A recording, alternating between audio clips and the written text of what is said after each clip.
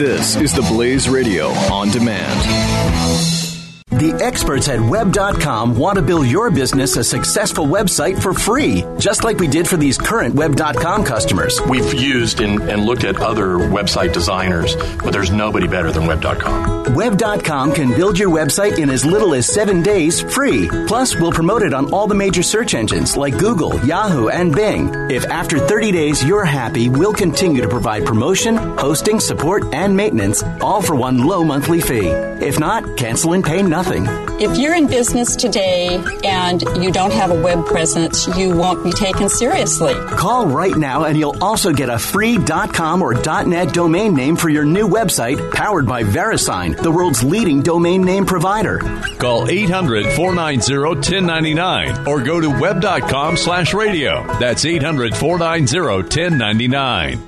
No upfront charge for site build, after which ongoing fees apply. Rights to site are relinquished when canceled. Domain included during active service, after which fees apply.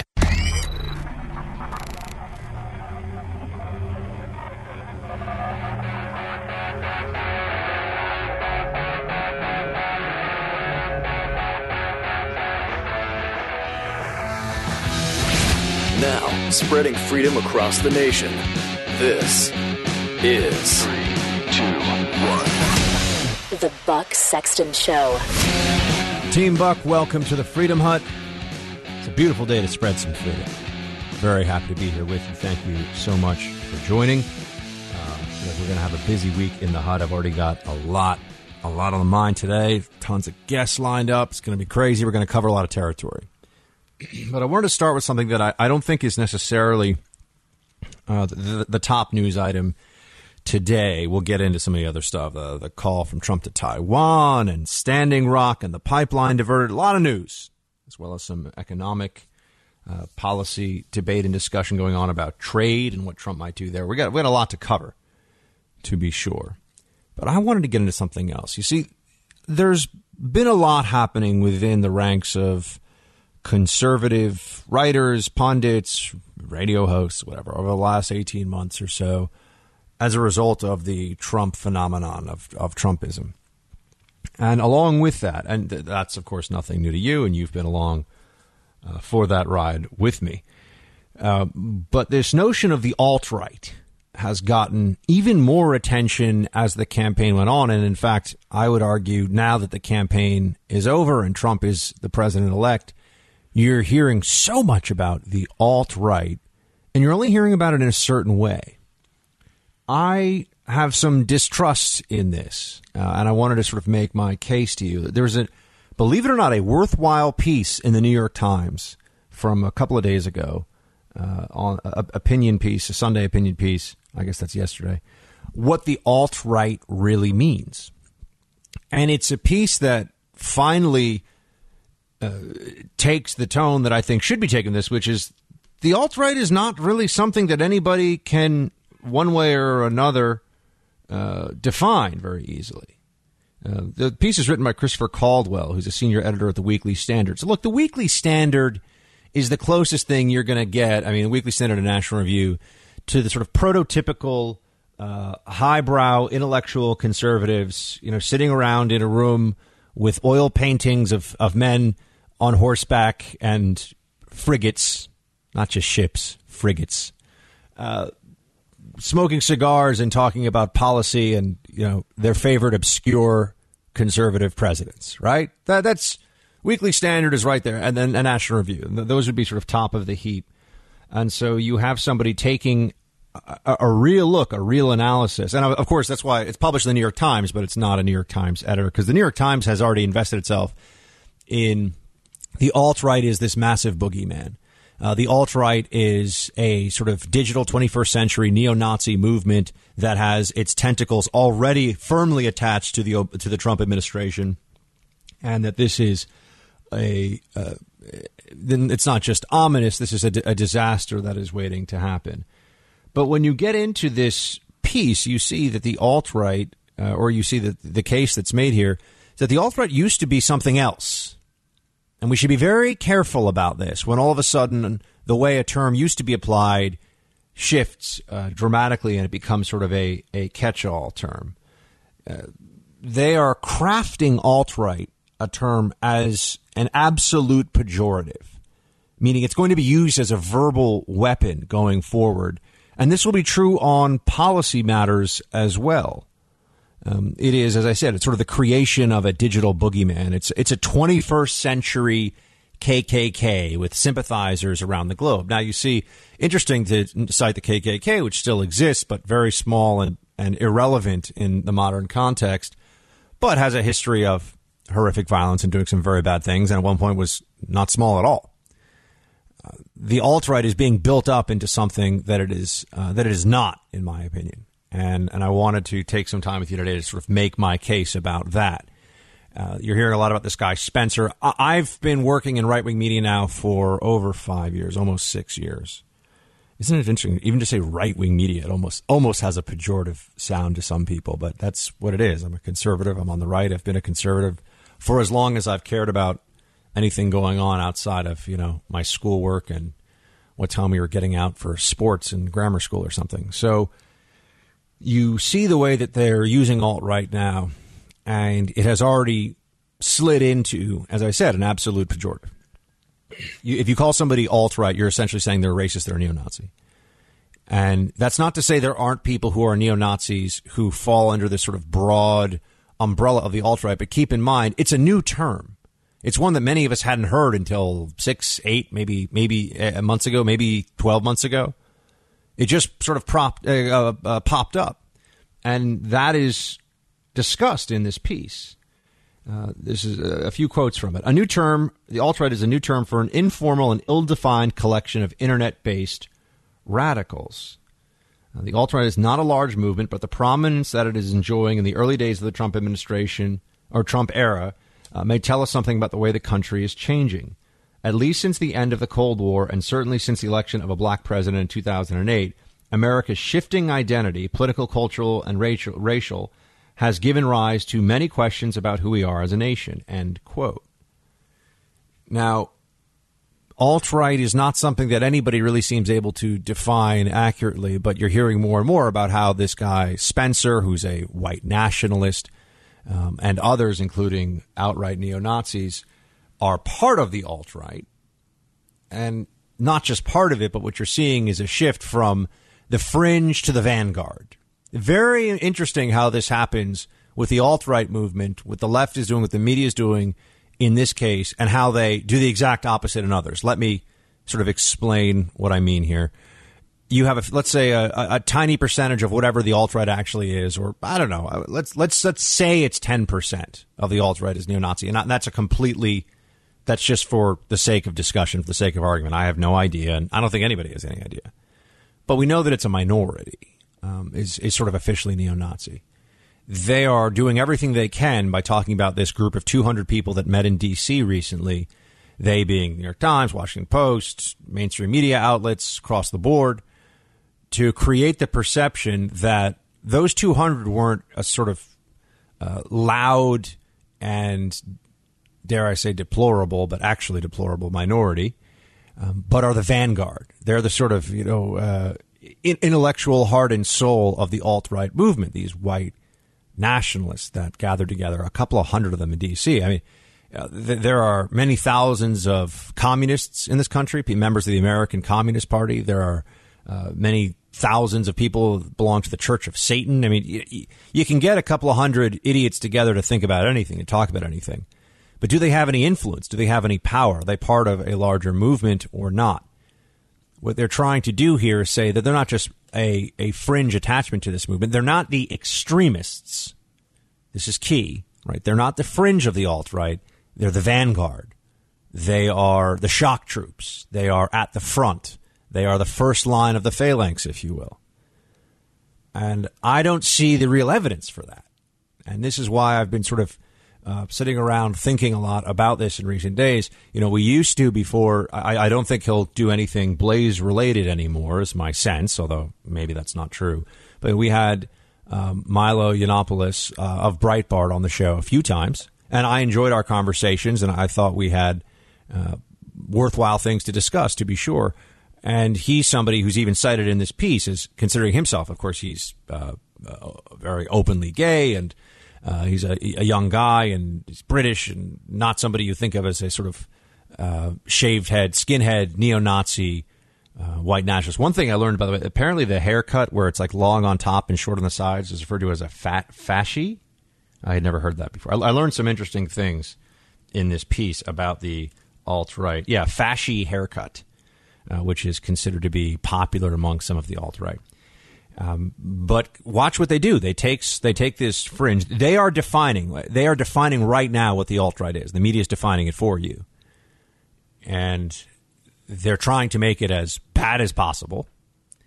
And as I said, they've elevated the worst elements of it. Now look at the way that they do that, say, with this alt-right movement. They tried, by the way, to do it with the Tea Party, but the problem they ran into there were no unsavory elements, really. It was the Tea Party movement was remarkable for how law-abiding and congenial and tame it was to all people. The worst thing that would happen at a Tea Party rally was somebody may have double parked or something. I mean, and the media was obviously very upset about that because they were hoping to do to the Tea Party what they have done or they are doing now to the alt-right in terms of creating the perception in the public's mind that this is just a very bad thing, an irredeemable and bad thing. They tried with the Tea Party. They failed. And I'm not saying the Tea Party and the alt-right are similar or the same at all. I'm just saying the media effort is very similar, and they have more to work with, a lot more to work with the alt-right than they did with the Tea Party. Although, as is pointed out again in this Times piece, they have applied the term alt-right to individuals that you would never think would be considered today alt-right. They've said in the past, for example, that, or rather, here, let me just read you a quote from this. Until Hillary Clinton's speech last summer, a similarly broad idea prevailed of what the alt-right was.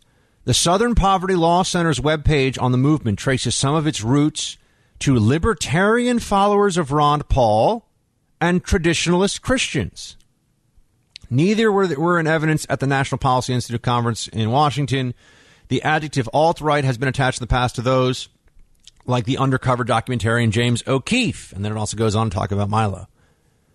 So they used to use alt-right for James O'Keefe, for Milo, for sort of some Gamergate, these video game players who were upset because feminists didn't like the objectification of female characters in video games. I'm not overly familiar with the Gamergate thing, but what it was, it seemed like it was an internet effort to do to the left what the left does to everybody else, which is go on offense, which is to mock people, which is to, yes, troll people, which is to get into it in the digital battlefield of ideas in a way that you'll have an impact.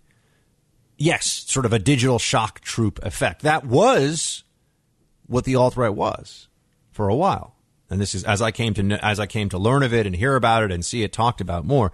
And then there were these people who were acting as or attaching themselves to it or saying they were a part of it, who were outright vile racists, who were using Twitter and other social media platforms for just complete and outright harassment, right? To sort of denigrate people, to just put up the most disgusting and horrific stuff imaginable, to dox people, put up their personal information. Again, all talked about. I'll post this piece for you.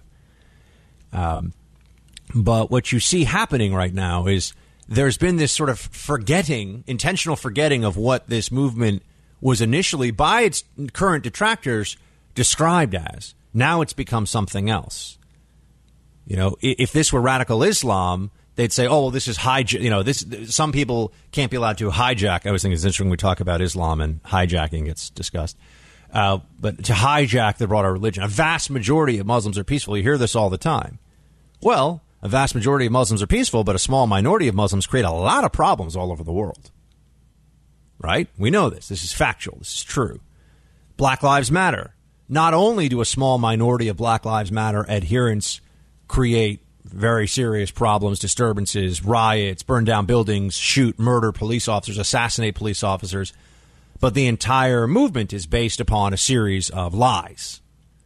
But yet the media sort of will always go to great lengths, tremendous intellectual acrobatics, in order to make sure that anyone who does anything that's really bad, like killing cops, well, they're clearly not representative of the movement. And even those who do bad things along the way, like burn down buildings or say violent things or say racially inflammatory things, they're not representative of the movement.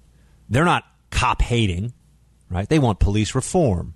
They're constantly trying to massage the public perception of Black Lives Matter. They're constantly doing that. And they're doing the exact opposite with the alt-right, as I see it. They're solidifying this conception of this group. They're making sure they can throw into the stew as many neo-Nazis and skinheads and assorted racist morons as they can. But also now, I suppose, those that were referred to as alt-right in the past, as is pointed out in this piece, some traditionalist Christians and some Ron Paul supporters and people that have ideas that conflict with the progressive orthodoxy and that they want to fight about it. They don't want to sit around and talk about, von Mises and how we can maybe get Paul Ryan to pass certain legislation. They want to kick some dust up and throw some punches online, so to speak. Hopefully just online, not actually in real life. But they're now all tainted here as well. They're all a part of this too. And I just watched this. They're doing the reverse of what they do for Islamism and Black Lives Matter. They're elevating and creating a vanguard of the worst. They're painting with the broadest possible brush. They're abandoning any nuance or even an attempt at accuracy in favor of sweeping generalizations about this movement that's still being defined, that no one even really knows what it is, who's a part of it, and what its core concepts are. But it's useful to the left. That's the most important thing. It's useful because they are now creating a right-wing boogeyman that will overshadow adult and serious discussions about the Trump administration's policy and his cabinet picks, everything.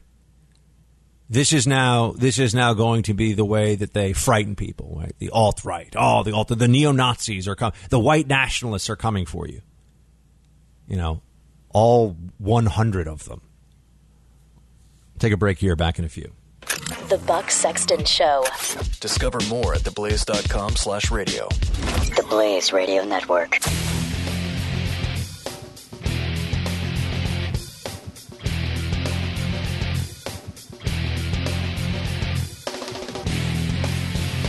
The experts at Web.com want to build your business a successful website for free, just like we did for these current Web.com customers. We've used and looked at other website designers, but there's nobody better than Web.com. Web.com can build your website in as little as 7 days free. Plus, we'll promote it on all the major search engines like Google, Yahoo, and Bing. If after 30 days you're happy, we'll continue to provide promotion, hosting, support, and maintenance, all for one low monthly fee. If not, cancel and pay nothing. If you're in business today and you don't have a web presence, you won't be taken seriously. Call right now and you'll also get a free .com or .net domain name for your new website, powered by VeriSign, the world's leading domain name provider. Call 800-490-1099 or go to web.com/radio. That's 800-490-1099. No upfront charge for site build, after which ongoing fees apply. Rights to site are relinquished when canceled. Domain included during active service, after which fees apply.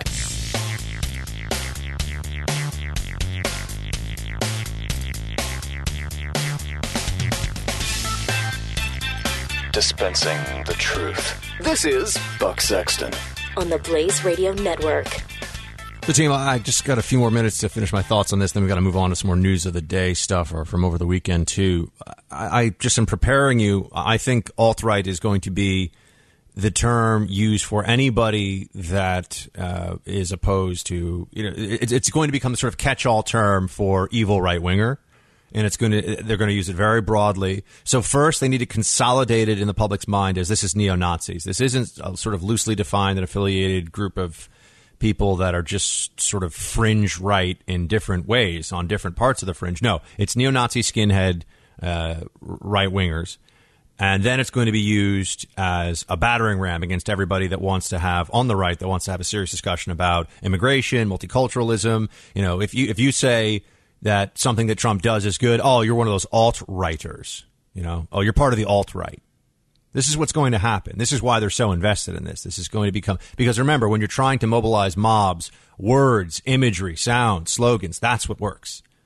nuanced arguments. Me sitting here and discussing, oh, well, but they used to say the alt-right was, no one thinks James O'Keefe is a racist or a skinhead or a neo-Nazi, and they would say that he was alt-right. So how was he alt-right a year ago, and now the alt-right is skinheads? I'm confused. Oh, I see. It's useful for the left. If you wanted to sort of look at the Soviet lexicon, anytime they wanted to say that somebody was bad, they would just say that the person was a counter-revolutionary, right? Oh, they're a counter-revolutionary, or they're a subversive, because the most important thing was the revolution, right? The Marxist revolution, and the continuation of Lenin's legacy and all this stuff. Even though, of course, that was all just propaganda and nonsense and an excuse for oppression. But you were a counter-revolutionary. That's all that had to be said. You're a subversive. That's all that had to be said. Later on, it became, in the context, particularly in Europe, a fascist, right? If you were right-wing, you were a fascist, even though fascists come from the left.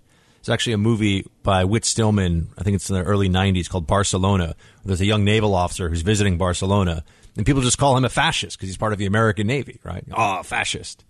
And they throw the term around. There's even an exchange between Marta and Fred, the naval officer, where she says, I think there's something fascist about a boy who immediately talks about marrying a woman he likes. And then Fred, the naval officer, says, I don't think Ted is a fascist of the marrying kind. Also, the best line Fred has is, I think it's well known that anti-Americanism has its roots in sexual impotence, at least in Europe. So there's some good lines in the movie. Point here is that fascism just became bad and a way to club your opponents into submission. Alt-right is not, whether it's 2% or 50% actual racists, they're conjuring up this massive threat to the republic of the alt-right, and they're then going to just sort of use this as a shotgun to spray at the entirety of the right. The Buck Sexton Show on the Blaze Radio Network.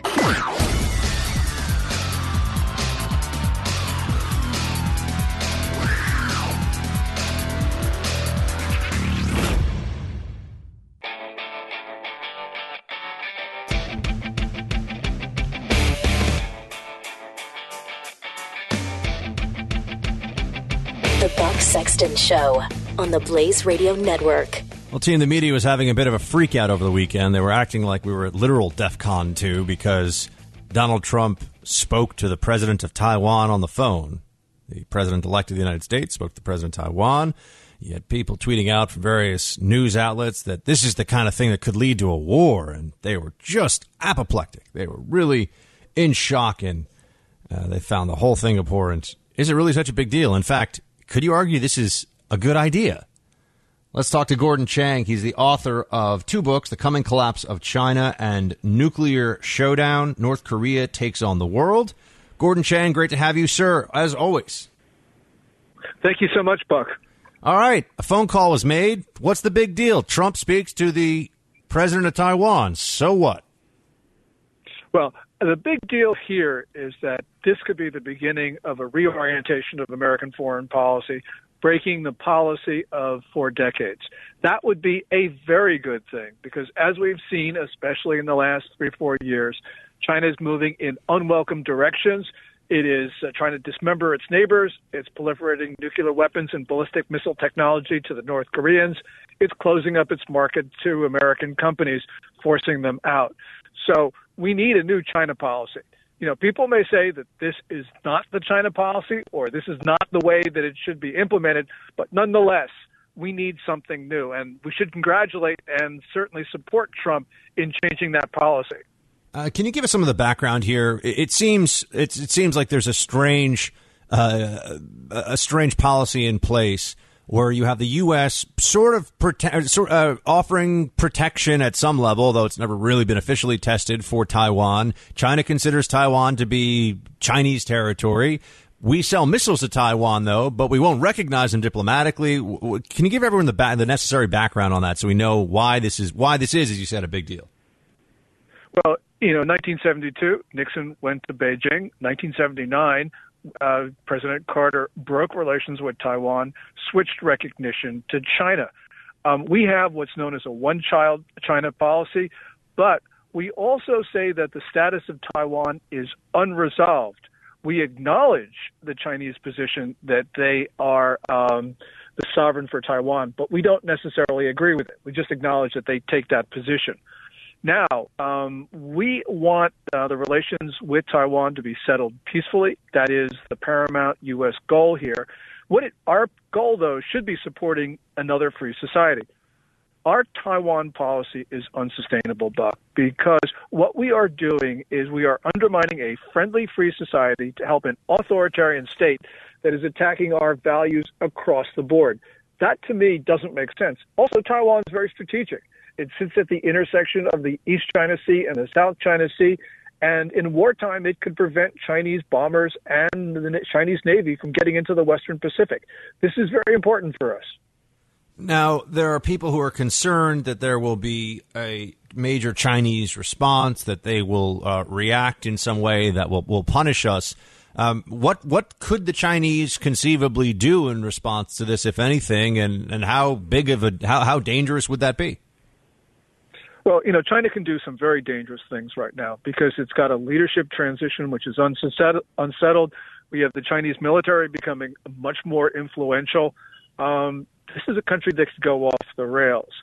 So, we shouldn't minimize the danger. But nonetheless, if the United States has a strong and firm policy, if we deter the Chinese, we can at least maintain a stability in East Asia that everyone wants to see.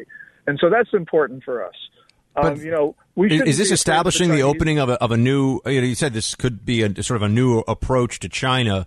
What could Trump do in this new approach that would be better? It seems like, the perception for many who are looking at this from the outside would be, well, we are always so afraid of rankling China. China doesn't seem afraid of rankling us, though. Well, certainly. And we've got to remember that last year we had a trade deficit with China of $334.1 billion. And in trade wars, the trade deficit countries have very little to lose. So we've got a lot of cards in this position. That's not to say that China couldn't punish us, but we have, China needs us much more than we need them. So I'm not terribly afraid if we have a leader with political will. I don't know if Trump has as much political will as China's Xi Jinping, and we're going to find that out. Because this does look like the start of a new policy. This phone call was not just something out of the blue that Trump accepted, as he mentioned in a tweet. This was the work of weeks of preparation by Tsai Ing-wen's people and by Donald Trump's people. So this could be the start of something really big and something really good. Now, okay, how does it get better? What would the improvements look like? How could we gauge success of a new, or what would success in a new Trump policy with regard to China and Taiwan look like?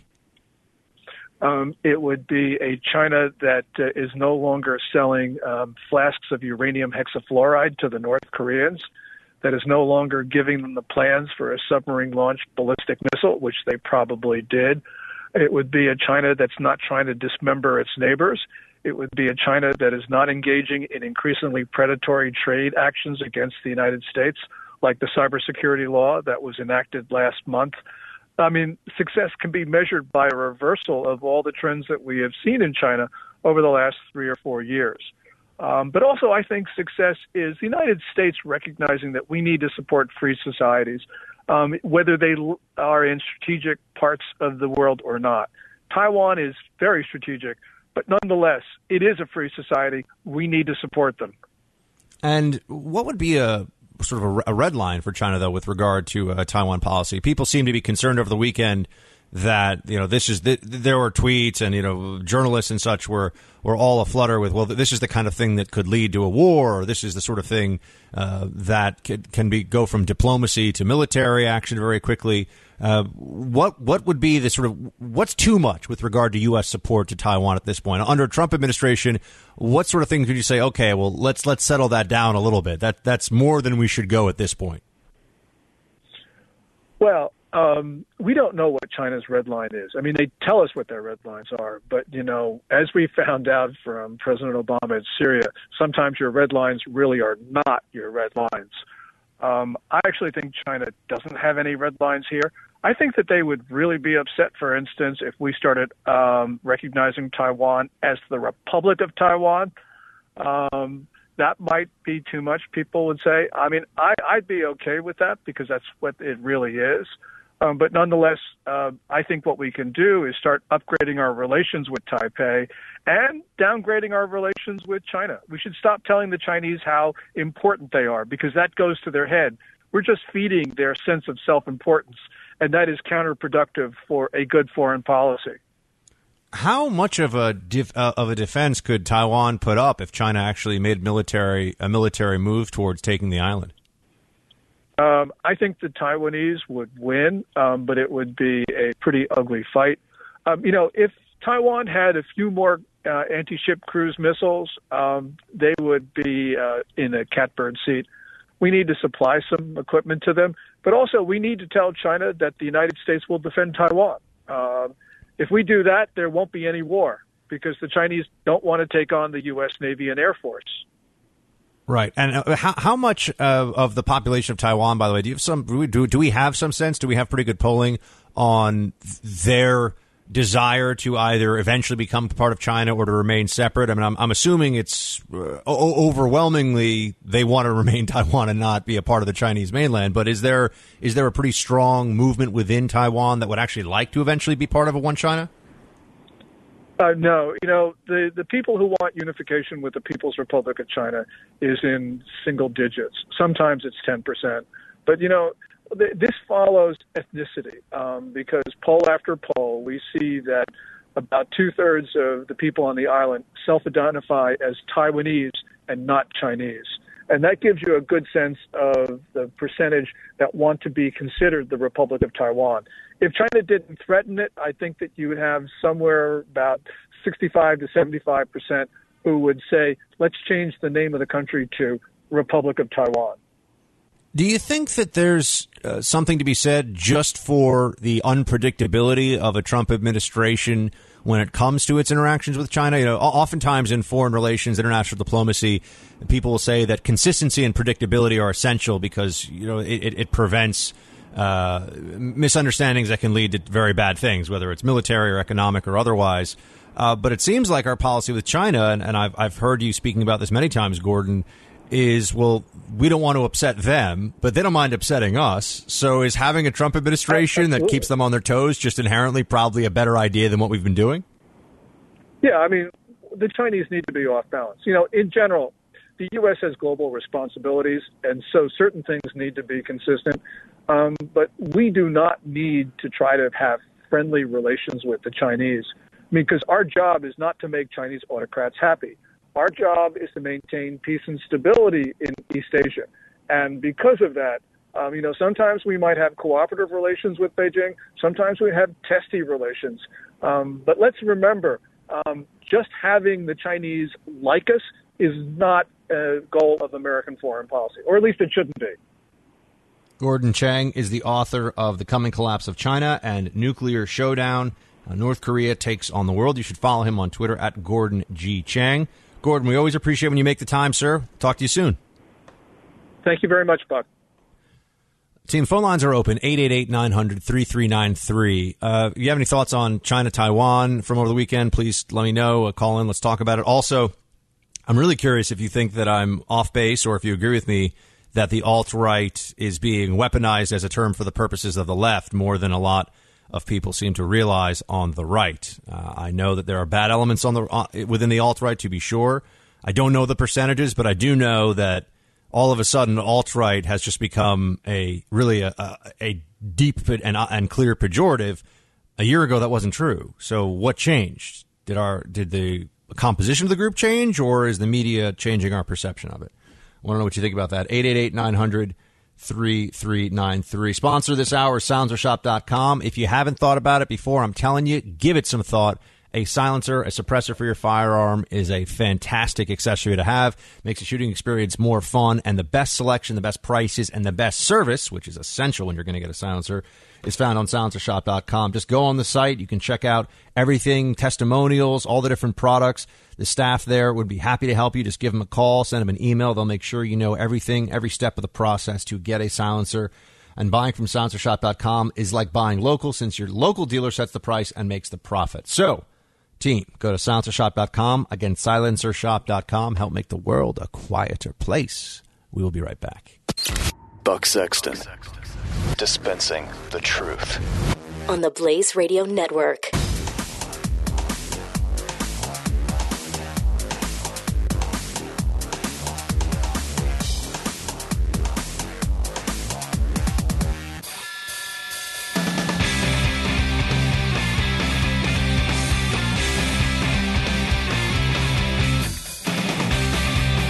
You're listening to the Buck Sexton Show, Only on the Blaze Radio Network. Josh in California, you're on the Buck Sexton Show. Welcome. Hey, Buck, how's it going? Shields High. Shields High, man. What's up? I think it's, pretty funny with the whole alt-right thing. And really what I imagine when I think of, how some of these, political pundits have come up with the alt-right, think about when businesses sit inside of a boardroom and they're sitting there thinking, how can we attract more people to us? And they're spouting off ideas and they're, first we're capitalists, then we're racist, now we're alt-right. So basically they can't think of any other terms besides just kind of bunch everything together.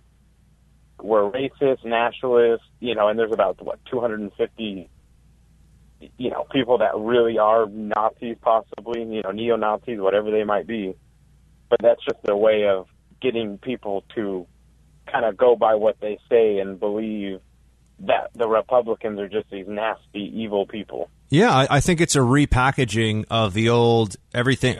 Republicans are always racist strategy, but it sort of gives it this 21st century digital feel, and it also is very hard to disprove, right?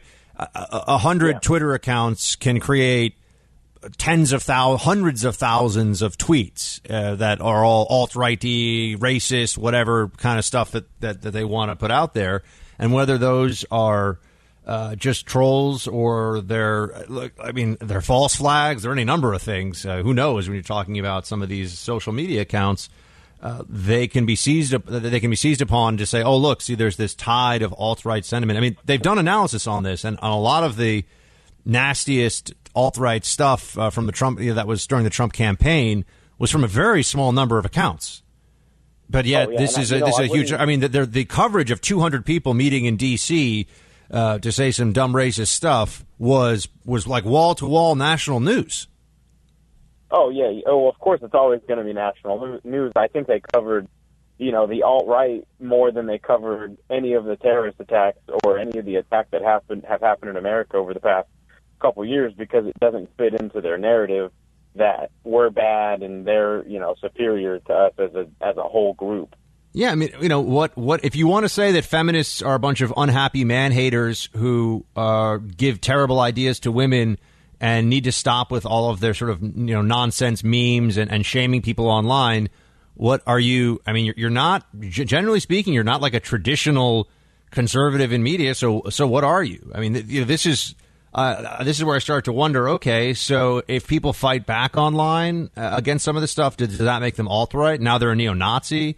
You can see how the term is, I think, intended to become the sort of catch-all for right-wing racist. And anything right-wing will become alt-right whenever somebody wants to put it down. Yeah, exactly. Like you said, it's just a catch-all. Let's put them all in one big basket of deplorables. Yep. All right. Josh in California, good to talk to you, my friend. Shields High.